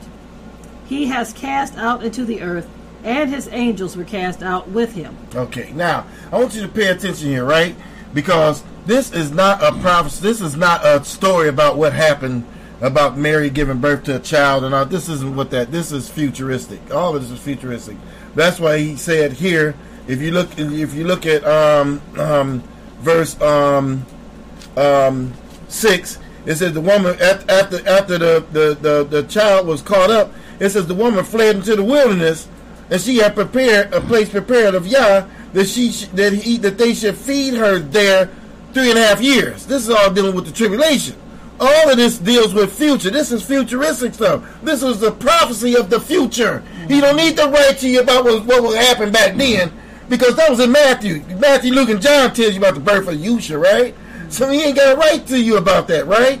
So when you look at this here, what he's talking about here, pay attention. So this dragon comes after the woman and her child, and the child gets caught away, out of the way, right? And so the dragon proceeds to come after this woman. He wants to get this woman, right? The woman flees into the wilderness, so pay attention. So he goes on, he says the dragon gets angry because the man-child that was caught up into heaven.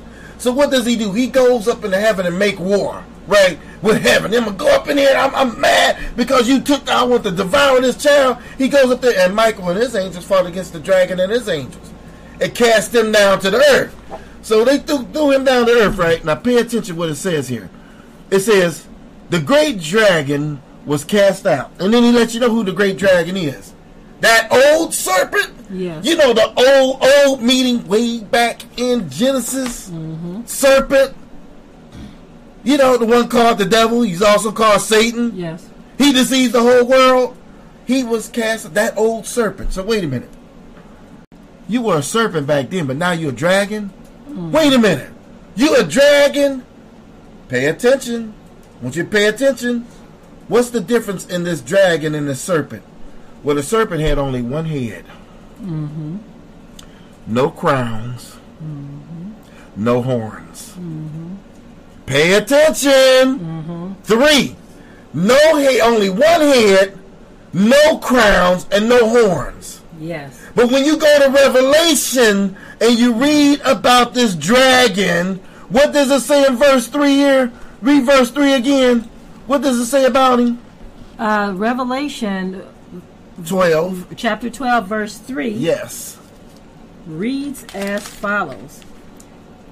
And there appeared another wonder in heaven, and behold, a great red dragon, having 7 heads, whoa, and 10 horns. 10 horns. And 7 crowns upon his 7 head. crowns. These are nations and leaders. That's what it tells you in Revelations, that these are nations. See, back then when he was an old serpent, he only had one. I ain't got one head. I don't have no crowns. Ain't no nations. He didn't have anything then, right? So now he got 7 heads, 10 horns, and 7 crowns upon his head. Pay attention, because these are all the nations and the leaders of these nations now that he got under his belt. I'm a big dragon now, right? I rule the whole earth now. This is why the scripture says that they would say, who can bring me down? Yes. They have elevated themselves to the point in their minds to where they feel untouchable. Untouchable, yeah. Those who the dragon gave his power to feel untouchable. They feel like no one can deal with them. Yes. No one. Wow. No one. It is what it is, y'all. The truth is what it is. It is what it is. Whether we like it or not, the truth will always be. Now, we're going to read chapter 13. Okay, and I'm going to help you read this. I can start the first part of it, and I'm going to give you that juicy end of the chapter, okay? That real juicy end, okay? So now chapter 13, Revelation chapter 13, right? Because my wife made a statement earlier, and it's right here in this chapter. So I want you to pay attention. This dragon that you see is going to do something very significant. Now, it says, and I stood upon the sand of the sea, get my glasses on, okay, and saw a beast rise up out of the sea, okay. Now this beast that rose up out of the sea, having 7 heads and 10 horns and 10 crowns upon his head. So he had 3 more kingdoms than Satan had. 3 more kings than Satan had, right? And so when this beast rose up, Satan looked at him and said, oh, okay.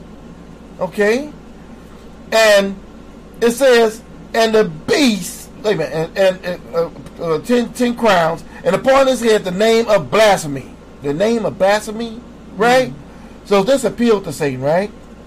And the beast, which I saw, was like a leopard, and his feet were the feet of a bear, and his mouth was the mouth of a lion, and the dragon gave him his power, his seat, and his great authority. What? Satan did what? He gave him his power, his seat. We know where Satan's seat is. He gave him his seat and his great authority. Satan like, oh, I'm going to put it all in your hands now. You wicked. And you're going to do my bidding. You're going to do all my bidding. I'm going to put it all in your hands. Pay attention. And I saw one of his heads as it were wounded to death. And his deadly wound was healed. And all the world wondered after the beast. Wow, they wondered after the beast. Pay attention. They wondered after him. And they worshipped the dragon which gave power unto the beast. And they worshipped the beast, saying, who is like unto the beast? Who is able to make war with him? Wow! Are you listening to this? And they worship the dragon which gave power to the beast, and they worship the beast, saying, who is like unto the beast? Who's able to make war? Go ahead. Woo. So listen, y'all. It says, and they worship the dragon. See, that's what Satan was after. He knew that in order to get the worship that he wanted, that he needed to give his power to a people. Yes. To the beast. To the beast. And so now he is getting all that worship. Oh my goodness. If we can really get into this like we need to, if we can really say the things that we, some of you can understand what we're saying here, right? Some of you can read between the lines. It is what it is, y'all. But Satan is getting his worship now. Yes. Because he gave his power to the beast, and they worship the dragon, which gave his power unto the beast. And they worship the beast, saying, who is like unto the beast? Who is able to make war with him? Are y'all paying attention? This is why when Yahushua come, they're going to all turn their weapons on, because they like, can't nobody war against us. Not even you, Yah. This is why the Most High tells the children of Yashael to be a set-apart people, because you are inadvertently marrying yourself. Okay. Go ahead. Woo! You can go ahead. You're going backwards. You're going in the wrong direction. Say it. You are stepping out of the will of the Father. He made it very clear. But some of you done went and established your own doctrine, and you done convinced yourself. Yes. You became such a worshiper of yourself that you said, I'm going to give myself what it desires. And because I desire this over here, I'm going to convince myself that this over here is okay, it's all right, there's nothing wrong with it. And so I'm going to connect myself to the beast, worship the beast by marrying into that. Pay attention. Pay attention. Now watch this, right? And there was given unto him a mouth speaking great things of blasphemies, and power was given unto him to continue 42 months. 42 months. How long is that? 42 months. Can anyone tell me how long 42 months is? 12. It's 1 year. 24. That's 2 years. 36, That's 3 years. 36 and, wait a minute, 34, 36, 37, 38, 39, 40, 41, 42, 6 months. That's 3.5 years. Are you seeing it? So 3.5 years, another 3.5 years after the first 3.5 years, he's going to speak all these great swelling words, right? And he opened his mouth and blasphemed against Yah, and to blaspheme his name, his tabernacle, and them that dwell in heaven. So he's going to open his mouth and blaspheme all of these great stuff against Yah, his name, and heaven, right? And it was given unto him to make war with the saints and to overcome them, and power was given him over all the kindreds and tongues and nations. So he's going to have a lot of power. You can take over from there, verse 7. You can start at verse 8. Okay, that is Revelation chapter 13, starting at verse 8. Read it to the end. And all that dwell upon the earth shall worship him, whose names are not written in the Sefer of life of the Lamb slain before the foundation of the world. If any man have an ear, let him hear. He that leads into captivity shall go into captivity. Wow, He that kills with the sword must be killed with the sword. Yes. Here is the patience and the faith of the Kodoshim. And I beheld another beast coming up out of the earth. Another one? Coming up out of the earth. And he had 2 horns, like a lamb. And he spoke as a dragon. And he exercises all the power of the first beast before him. And causes the earth and them which dwell therein to worship the first beast, whose deadly wound was healed. And he goes and he does great wonders, so that he makes fire come down from heaven on the earth in the sight of men. And deceives them that dwell on the earth by the means of those miracles which he had power to do in the sight of the beast. Yes. Saying to them that dwell on the earth, that they should make an image to the beast. Yes. Which had the wound by a sword, and did live. And he had power to give life unto the image of the beast, that the image of the beast should both speak and cause that as many as would not worship the image of the beast should be killed. Okay. Now I want to say something real quickly here, right?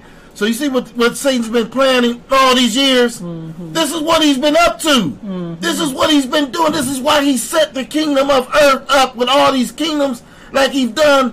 Notice you got these organizations that go all over the world, right? And Satan is behind these organizations. I'm sorry, y'all. Satan is behind the health industry. That's why we showed you that the symbol of the staff of one God and the symbol that they use in healthcare. They're almost the same symbol. You know what I mean? And so he's over all this stuff. This is why they go all over the earth doing what they will, right? Pretending to help. Yes. Oh, we want to help you. We want to help you. Then you later find out that help kills. Yeah, that help kill. That's how the scripture says the devil goes about to seek Yes. and he may devour. And killing, stealing, Yes. and destroying. I mean, when you really think about those who represent the image of the beast, those who Satan gave his power to, doesn't the scripture tells you what they do? They go steal. Yes. Hasn't there been a lot of stealing going on the planet? They kill. Yes. Hasn't a lot of that been going on? And they destroy. Isn't the earth right now being destroyed, and it's at a place of no return, no repair right now? Yeah. Who's been doing that? Satan has been doing it through the people that he gave his power to. Yeah. It is what it is. It is what it is. The truth is a hard pill to swallow, Yes. but it is what it is. So Yes. those of you who get hurt and bothered by us saying these things, understand that all of this killing, stealing, and destroying that has taken place on the planet, you are being affected by it too. Yes. Don't take the fact that you look like that image and defend the image. Don't do that. Don't look like the image and say I'm going to defend it because of that. If you are a new creature in Christ, as the world says, or in Yahusha, if you are a new creature, that's what you hold to. Hold fast to that. Don't hold fast to that image. Because at the end of the day, what we all look like right now ain't going to even matter. It's not going to matter how dark your skin is, how light your skin is, what color your eyes are. If you have all your teeth in your head, when it's all said and done, when we stand before the Most High, is your heart right? If your heart is right, that's the only thing that is going to matter. The Most High ain't going to say, oh, she is just too beautiful to send to hell. Or he is just too handsome for me to destroy. The Most High is not going to say, oh, your hair is so curly, I couldn't dare hurt you by dropping you in the pit. The Most High don't care about that stuff. So make sure that you are holding fast to the truth. Yes. Absolutely, absolutely. Hold fast to the truth, y'all. This thing, this passage here is something else. You gotta hold fast to the truth, because there's gonna be some things that's like my wife said, you're gonna be like, oh man. But you can't let that discourage you. You gotta look at the fact that the scripture says you're a new creature, because you have to be grafted in. Those that look like Yahushua got to be grafted in too, regrafted in. So, that's the word, right? So back to what we were reading here. This is amazing. Now go ahead and finish reading. You were at verse 15. Go ahead, yeah. And he had power to give life unto the image of the beast, that the image of the beast should both speak, and cause that many as would not worship the image of the beast to be killed. And he causes all, both small and great, rich and poor, free and bond, to receive a mark in their right hand or in their foreheads. And that no man might buy or sell, save he had that mark, or the name of the beast, or the number of his name. Wow. Here is wisdom. Let him that has an understanding calculate the number of the beast, for it is the number of a man, and his number is 666. Wow. Do you see this? So basically, it's telling you what Satan has been planning to get this kingdom set up, get all the power set up, and he was looking for someone wicked or a people that's wicked that he could do what? Give it to. He said, yeah, I'm going to get this thing set up, and I'm just waiting for somebody as wicked as I am. It is what it is. An incarnation of me. It is what it is. That I could give my power to. And so as soon as he saw that beast rise up, he said, oh, there he is. There he is, my son. Satan was like, there he is, my son. I'm going to give you all my power, right? This is some wicked stuff going on, y'all. It's wicked, right? That's why the scripture says, if any man be in Christ, he is a new creature. Yes. All things That's right. are passed away, and behold, all things are become new. So this means that we cannot hold fast to our flesh and ourselves. I keep saying this for a reason, because I know that there is someone watching right now who can't get past the image of the beast, and you're feeling pricked in your heart because of that. Not in a good way. You're feeling vexed, and you need to let that go. You need to let that go and hold fast to the truth. Hold fast to being a new creature in Hamashiach. That's what you hold fast to.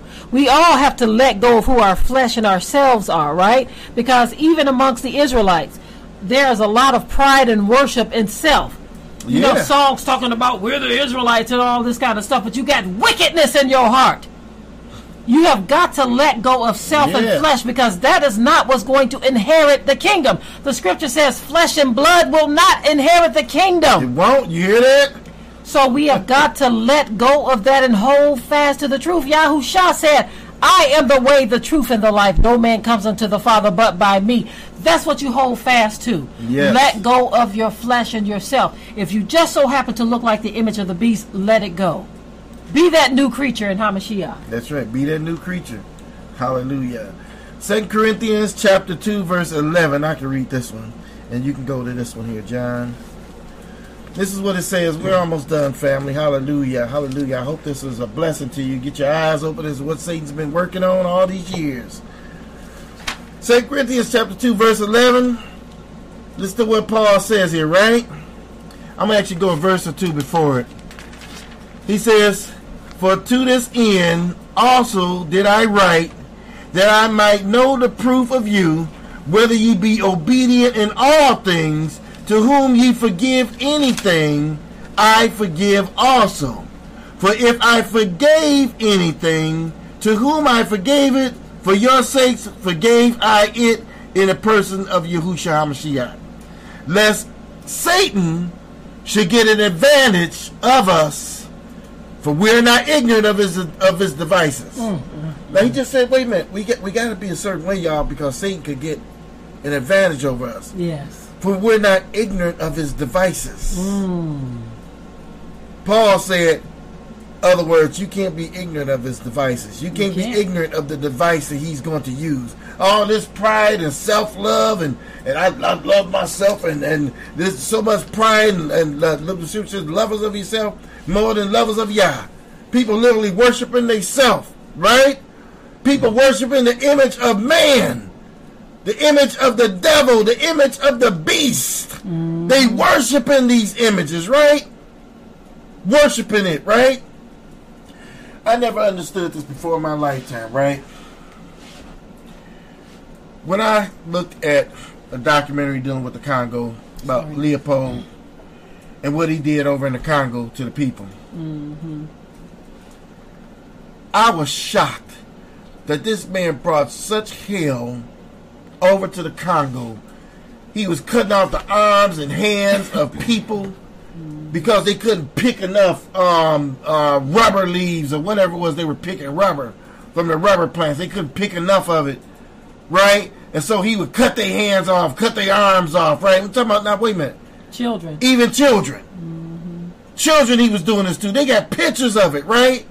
That this man was cutting their arms and hands off, right? To get this money, Leopold, right? But the thing that shocked me was when they showed video footage of this area in the Congo where they have a statue of Leopold. Now I'm sorry. I'd have broke that doggone statue down a long time ago. I'd have took my hammer to that thing. You mean tell me y'all still had the statue after all that man did to y'all, to your country, left you in ruins? Did you still have a statue of him sitting up? Wow. Again. There's a lot of those statues all over the planet of wicked men who have done wicked deeds, but they are revered as righteous. Good men. Because they want the whole world to worship the image of the beast. Image of the beast. So I when I saw that, I said, man, y'all. They were like, well, and when I listened to some of them talk about, he said, well, yeah, that's our history, you know. Let me tell you, some slave ships is part of our history. You don't see me with no little shade slave ship. Y'all, this is the slave ship here, you know, right? Okay, you say that's your history. You say that's your history. Okay, so what if you had, now, I don't condone any image. Right. No images at all, right? Right. But why do you have to have a statue or an image to the man who caused the slaughter of your people? Why not have, if you were going to have some, if it were permissible, why not have an image of or a depiction of one of those who were killed? One of the kids where the hands were chopped off. Wouldn't that be more appropriate to actually honor your history? Yes. Or to acknowledge your history, at least? Not honor it, but acknowledge it? Why have an image to the man who actually perpetuated all this evil against you? That's so backwards to me. Yes. I don't understand it. Yes. And can't nobody make me understand I can't make me understand that. That's why I don't get people worshiping Columbus Day with all the wickedness that man done did. There's enough history. You can just go look at it yourself. It's online, the wickedness that Columbus did. And they got a Columbus Day. Oh, we going to worship. And we can't wait for that Columbus Day. We can get out our ribs, you know, get out our pork ribs, you know. So many of our people pulling out ribs on Columbus Day. Can't wait for Independence Day and all these days. You get your day off. Why do something wicked on that day and celebrate it? Huh? I'm telling you, Well, that's the only day me and my family can come together. That's the excuse that we hear a lot. You get more than you. I know you get at least 1 or 2 days off a week. Do it on those days. You know, why does it have to be a celebration? Why can't it? Yes. Why not come together with your family since you get the day off anyway and give some education? Why a celebration? Yes. I'd rather that you give education and not celebration. What are you celebrating? Yes. The slaughtering of other people? Yes. You know, this is all back to the worship of the image of the beast. Look at Thanksgiving roll around and all the people that's sitting back. Oh, Thanksgiving, thanks for this, thanks for that. Thanksgiving, a holiday, but they gave Thanksgiving because they slaughtered Indians, right? Because they slaughtered the Native Americans. And here we are, here people getting a turkey and celebrating the day, and they won't even do enough research to understand why the Native Americans call it a national day of mourning because of the natives that were slaughtered. Be not ignorant of Satan's devices. That's right. Be not ignorant of his devices. So what did he do with that day? We're going to call it Thanksgiving. Yes. There's nothing wrong with being thankful. We're going to thank the they good Lord. See, they don't know that this is one of my devices, but there's nothing wrong with being thankful, y'all. Yes. This is just a day to give thanks. Yes. Don't worry about the history, though. No need to research that. As a matter of fact, we're going to tell you what happened. That's when the Pilgrims and the Indians, we all came together, we break bread. But don't look under the table, though. We don't want you to see that stack of bones under there. We don't want you to know. Don't forget about that book. I don't want you reading the book. Because the book is going to tell you what really happened and why we are really giving thanks to our God. We are thanking him because we had an opportunity to slaughter so many of those people and to gain more access to more land that we stole. Wow. So the truth don't sound too good, do it? But yet, one of Satan's devices is to tell you that this is only a day of Thanksgiving. And so that just kind of turns your brain into mush, and it makes you point at a person who's trying to tell you the truth and say, what's your problem? We're only giving thanks on this day. No, you are worshiping the image of the beast because you have taken their day and you have made it a holy day, but it is a day of wickedness. Oh, now watch this, right? So look at Christmas, right? So Satan said, I'm going to get him both ways. He's a devil. Paul said we're not ignorant of his devices, right? But watch what he does. He said, okay. I got Santa. Yes. Who you take his letters and switch them around, you get Satan, right? But how does he look? You know how Santa looked, right? Yes. You know how he looked. So Santa, he said, I'm going to give them either they're going to worship Santa or they're going to worship Jesus. And when you look at them both, they both really look alike. And they both one just older than the other. And they both represent the image of the beast. Wow. So he said, I'm going to get them both. You know what I mean? You know, either way, if you ain't gonna believe in the Santa thing, you're gonna believe in the Jesus thing, and I'm gonna get you with both images. This is a trickery coming right from hell. A trickery, right? This is the device that Paul was talking about. He said we're not ignorant of his devices. This is why Paul made the statement. He says the mystery of iniquity is already working. It's already working. What you talking about, Paul? He said because they got this image of Serapis over here. And Serapis looked just like Jesus. And people were worshiping Serapis.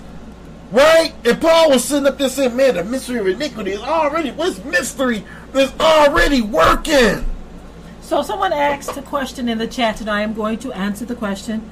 You said, so you all never celebrated Thanksgiving or Christmas? Of course well, no, we didn't say that, dear. Right. We didn't say that, dear sister. But when you know better, you do better. Yes. As a matter of fact, we talked about it. We even have old videos up, right? Old videos up from our Christian days. We talked about how that used to be our time. When we lived in Michigan, we would deck the halls and okay, we did all of that. We celebrated Thanksgiving. But when you know better, you do better. So guess what? We have repented of that. So we used to, but we no longer do those things. That's right. Because we know the truth. The scripture says that you shall know the truth and the truth shall set you free. Right. The truth shall make you free. So once we found out the truth, we no longer celebrate those holidays because we know the meaning and the understanding behind those days. All those images are so wicked. All the images that they bring forth on these days, this stuff is so wicked it ain't funny. It's just so wicked, y'all. And that's why you got to do your research, you know. You got to do your research. John, go to John chapter 12, verse 31. John chapter 12 verse 31 reads as follows. It says, now is the judgment of this world. Now shall the prince of this world be cast out. So you see, Satan is, so he's talking about judgment time, right? Talking about prophecy of the future, judgment day, when Yah judges the earth, right? Judges all the people on the earth, right? Well, guess what? Satan is going to be cast out, right? He's going to be cast out. Go to Revelation chapter 20, verse 10. Revelation chapter 20, verse 10. And listen what it says.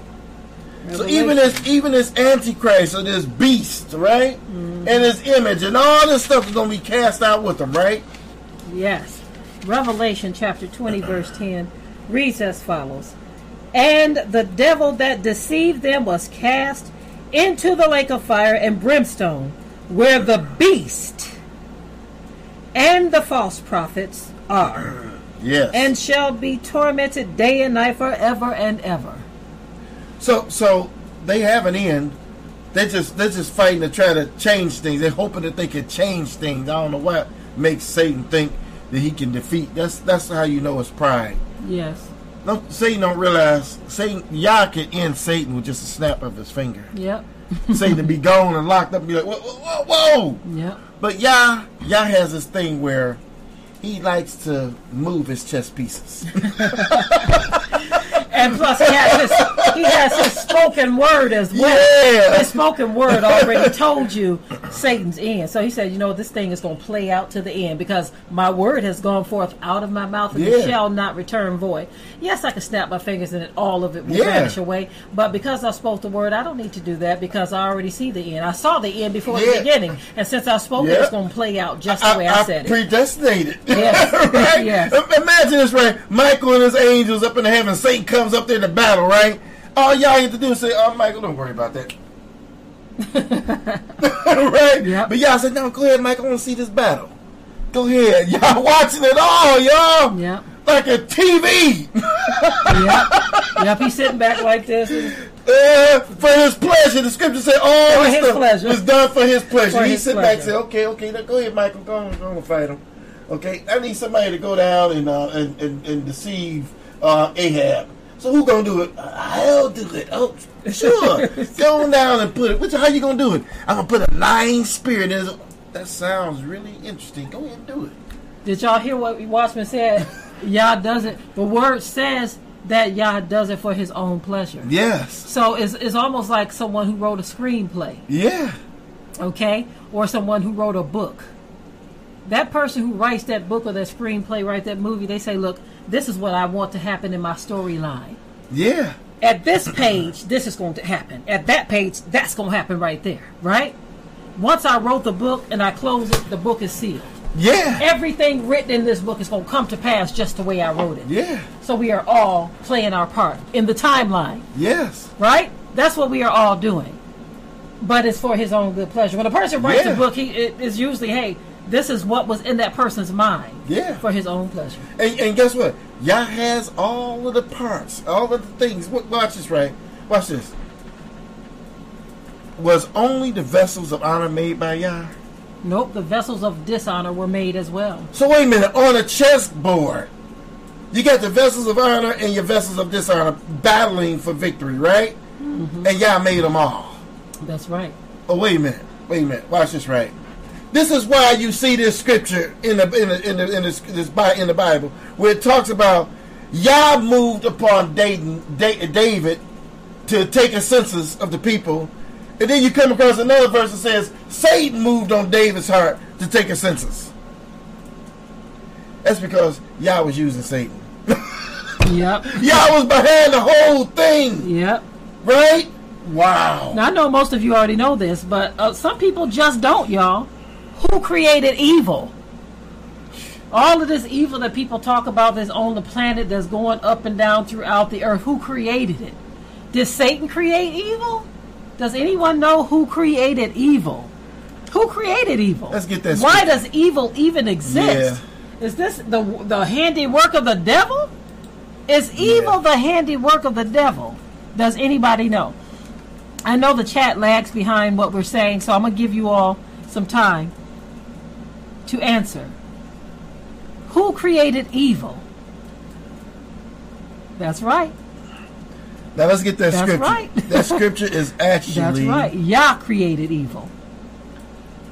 Yah created evil. That's Isaiah chapter 45, verse 7. I'm going to go there real quick. And listen, some Christians can't wrap their minds around Yeah. that. For those of you who are Christians, don't get offended when we say these things, because look, we are throwing out a lifeline, family, throwing out a lifeline. Some Christians don't know or don't realize that in the Bible it tells you that Yah created evil. The Most High, God of heaven, as the world calls him, created evil. He's the one who did it. They can't understand it. I'm going to read the scripture here, right? This is Isaiah chapter 45, verse 7. He says, I form the light and create darkness. I make peace and create evil. Come on now. I, Yahuwah, do all these things. See, you got to understand something, Yes. right? When you the Almighty, pay attention to this, because that might help you to understand this. So let's say the Almighty is sitting back, and he's looking at nothing. Right? Nothing was made yet. He didn't create anything yet. And he sits in and he says, you know what? I'm going to create a heaven and the earth. I'm going to create all these things. Well, if he created all these things, he has the power to not allow something to come into his universe. But did you not know the day Yah created Lucifer, Come on he now. knew Lucifer was going to have evil in him? Yeah. It says not until evil was found in him. Oh, so Yah knew this evil would be found in Lucifer the day he created him. That's right. He put it there. Because he created him. That's right. Right? He is the creator. When Lucifer said, I will, you think y'all didn't know the day he created Lucifer that he wasn't going to get that big head and think that? Did you think y'all said, oh man, how could you do this to me, Lucifer? I was counting on you.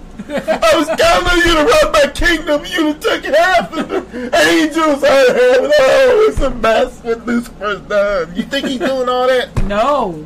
Huh? A writer of a book. Imagine a person who writes a book, and then at some point in the book, something seems to go off in the storyline. Yeah.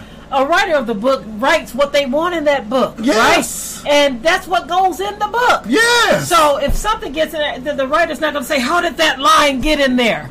Right. The didn't say, how did the part where Satan started doing all these evil things in the earth, how did that get in there? Right. He wrote it in there, y'all. He wrote it. He is the author of the book. Exactly. So he wrote it in there. That line was put in there by him. That's right. The beginning and the end of Lucifer was written by Yahuwah. Right. Your beginning and your ending was written by Yahuwah. He says even before we were formed in our mother's wombs, he knew us. Who can stay his hand and say, what doest thou? What doest thou? Exactly. Now look at this, because some of you need the scripture. I got to go here and give you this one real quick, because I know you say, why did he create evil in him? Why did he do this? Why? I'm going to tell you why. We're going to go to this scripture here, right? Let's go to Romans chapter 9. And I want to read this to you, right? Okay. It's talking about Rebecca when she had conceived by one, even our father Abraham, Isaac, right? This is Romans chapter 9, and I'm gonna start at verse 10. I'm gonna read verse 11. It says, for the children not yet being born, neither having done good or evil, so they hadn't even done good or evil, right? Right. That the purpose of Yah according to the election might stand, not of works, but him that calleth. It was said unto her that the elder shall serve the younger. For it is written, Jacob have I loved, and Esau have I hated. So wait a minute. Esau hadn't even done anything yet. So why did he? Well, why was he hated? He ain't did nothing. He haven't did anything yet. Before they were even born in his mama's womb, right? And it says, what shall we say then? Is Yah unrighteous? Right? No. Yah forbid. No. For he saith to Moses, I will have mercy on whom I will have mercy, and I will have compassion on whom I will have compassion. So then it's not of him that willeth, nor of him that runneth, of Yah that showeth mercy. For the scripture said unto Pharaoh, even for the same purpose have I raised thee up. Wait a minute. You rose up, Pharaoh, that I might show my power in thee, and that my name might be declared throughout the earth. So wait a minute. You rose Pharaoh, a wicked king, up in power so that you can destroy him, so that you can get glory. Yeah, That's how I had to get my glory. I had to destroy Pharaoh. I had to let him take my people into slavery, right? And then I had to let him get all high-minded and mighty, and then I had to crush him so that everybody would realize who I was, right? So, wait, let's keep going, right? Then it says here, therefore he have mercy on whom he will have mercy, and whom he will he hardeneth. Wilt thou say then unto me, why do Yah yet find fault? Yeah, why? Who have resisted his will? Ooh. Wow. He's pretty much telling you everything we said here, right? Then he goes on and he makes this statement. Nay, man, who art thou that repliest against Yah? Shall the thing say unto him that formed it, why am I thus? Hath not the power over the clay? And of the same lump make one vessel unto honor and another unto dishonor? So wait a minute. He's making vessels unto dishonor. He's making wicked vessels. Vessels aren't unto dishonor. Then he says this here. What if Yah wanted to show his wrath and to make his power known and do it with much long sufferings of vessels of wrath? These are vessels of wrath. They were fitted, created to destruction. That's the word. Wow. They're created to destruction. So he said here, and he said he wanted to make his power known. What power? I want to show my mercy, and I want to show my wrath. Now, I can't show my wrath if I don't have a vessel to show my wrath on. So I'm going to create this vessel here, and I'm going to bust it. Woo! Because I'm trying to show you who I am. How wrathful I can be. Now, some of you can't take this. Some of you can't take it. I know some people out there, I just can't take it. Oh, Father, he's a loving God. He's a loving elder. Yeah. You better know both sides of him. He loves those whom he will have mercy on. Yeah. But he so loved the world that he gave his only begotten son. Why did he make hell then? And why is the earth right now being destroyed and people dying all over this planet? Yeah. Things haven't gotten out of control, y'all. No. Only to man have things gotten out of control. But everything is going as planned according to the Most High. And so you better make sure that you are on the right side of this battle. Yes. Just like they said back in the Bible days, I want to know who's on Yah's side. Wow. If you're on Yah's side, you come over here. Yeah. Everybody else, you stay away. Wow. Who's on Yah's side? And like this person, it's heavy. It is heavy reasoning, isn't it? It's very heavy. It's very heavy. But it took years for me to even understand this because I said, Father, yeah, I'm trying to understand this. When I got to understand it, I cried. I literally cried out to Father, yeah. I said, man, so I get it. What he did basically was this here. He concluded that every man had fallen short. Every man had sinned and everybody falls short. So technically, everybody deserves hell. Wow, did you hear what I just said? He said everybody falls short. So technically, everybody deserves hell. So you were on your way to hell, but guess what? I'm going to have mercy on you. Yeah. And you over here, oh, another one. I'm going to have mercy on you. So that, yeah. But you that's already on your way, I'm not going to have mercy on you. I'm going to let you continue. On your path to destruction. Because that's why I created you. That's why he will have mercy on whom he will have mercy. For yet, who have resisted his will? That's right. Who really have resisted? No one have resisted his will. Wow. Well, family, I hope we brought some light into this understanding Satan and what he's been planning on doing, what he's up to, and his thing is pretty much it's all set and He already laid the groundwork, and and listen, all of this stuff that we've talked about is already unfolding. But the mystery of iniquity was already working back in the day. It was working back then, but we are so much and so far into it right now that there is no turning back. Yeah, ain't no turning back.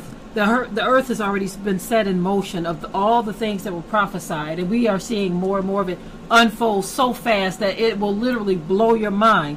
So this is why we have to put on the whole armor of God. The reason why the whole armor of Yah, look, if you put on that helmet of salvation, you won't be just you won't go out of your mind looking at all of this. Put on that helmet of salvation. Yes. Of course, put that whole armor on, but that helmet is going to help your mind to understand all of this, to process all of this, and to take all of this, because he will not put anything on us that we cannot handle. Hallelujah. Exactly. He ain't gonna put nothing on you that you can't handle. You got to be, just like my wife said, you got to be balanced. Yes. You just got to be balanced, okay? Be balanced and just understand that, okay, Father, yeah, you have a mercy on me, and I just want to thank you for your mercy. Don't get lifted up in pride. I don't care what you didn't achieve, okay?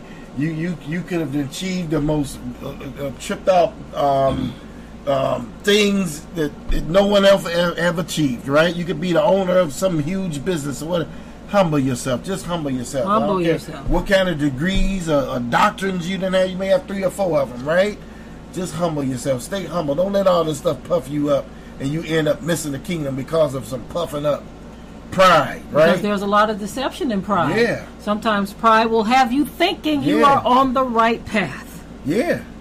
Yah have mercy on us all. It'll have you thinking you're on the right path, but you are on a path to destruction. Yeah. That's why when I hear the scripture that says, if the righteous barely or scarcely make it in. When I hear that line of text right there, that's mind-blowing and it's frightening.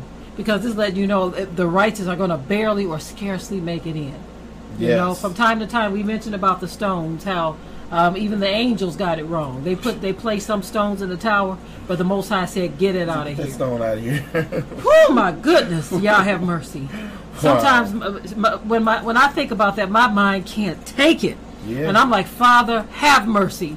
This is why the Word tells us to pray that we are counted worthy. Yes. That we are able to escape the things that are coming upon this earth. Counted worthy to be selective. Counted worthy to not allow the devices of Satan. This is why it says, if it were even possible, the very elect would be deceived. Father, I don't want to be deceived. Yeah. In anything. Yeah. And you notice how the scripture says some people are deceiving others and being deceived. Being deceived. I don't want to deceive myself. I don't want to deceive nobody else. Right? Yeah. So pray that you are not deceived by anything. By anything. Not even your own self. Not even your own self. Not even your own knowledge. Let me say this real quickly. Who on this earth got more knowledge than Satan? And you see where he heading, right? Mm-hmm. He had more knowledge than anyone. He knows more history than anybody, right? He actually knows the truth. He just don't preach it, right? But he knows and understands all of this. He knows his own end. He knows his own end, but he's fighting against it, right? Because his pride got him so lifted up. So if knowledge and understanding and power and recognition got him lifted up, what do you think it's going to do to anyone else? Mm-hmm. If he can't handle it, you know, he couldn't handle it. An angel. So, who backslid. So, on that note, family, we love you. May Yah bless you, continue to guide you, and keep you. And like I said, I'm gonna put that video on the end of this one.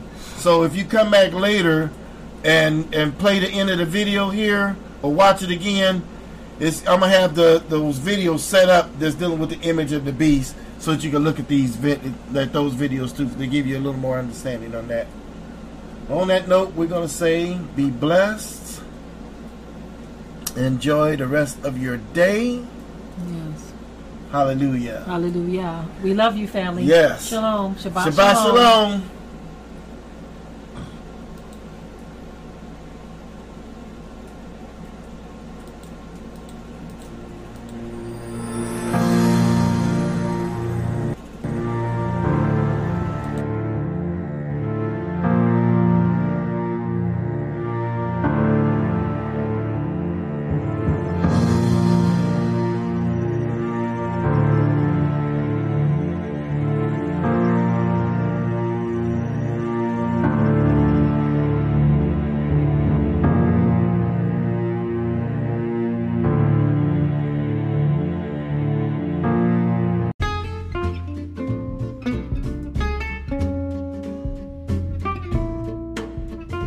It's good to hear the word of truth of the Most High. But you know what's better? Hitting that follow button and hitting the small bell next to it to be notified of new content. You can also save a life by sharing this valuable content. Go ahead, save a life today. Thanks.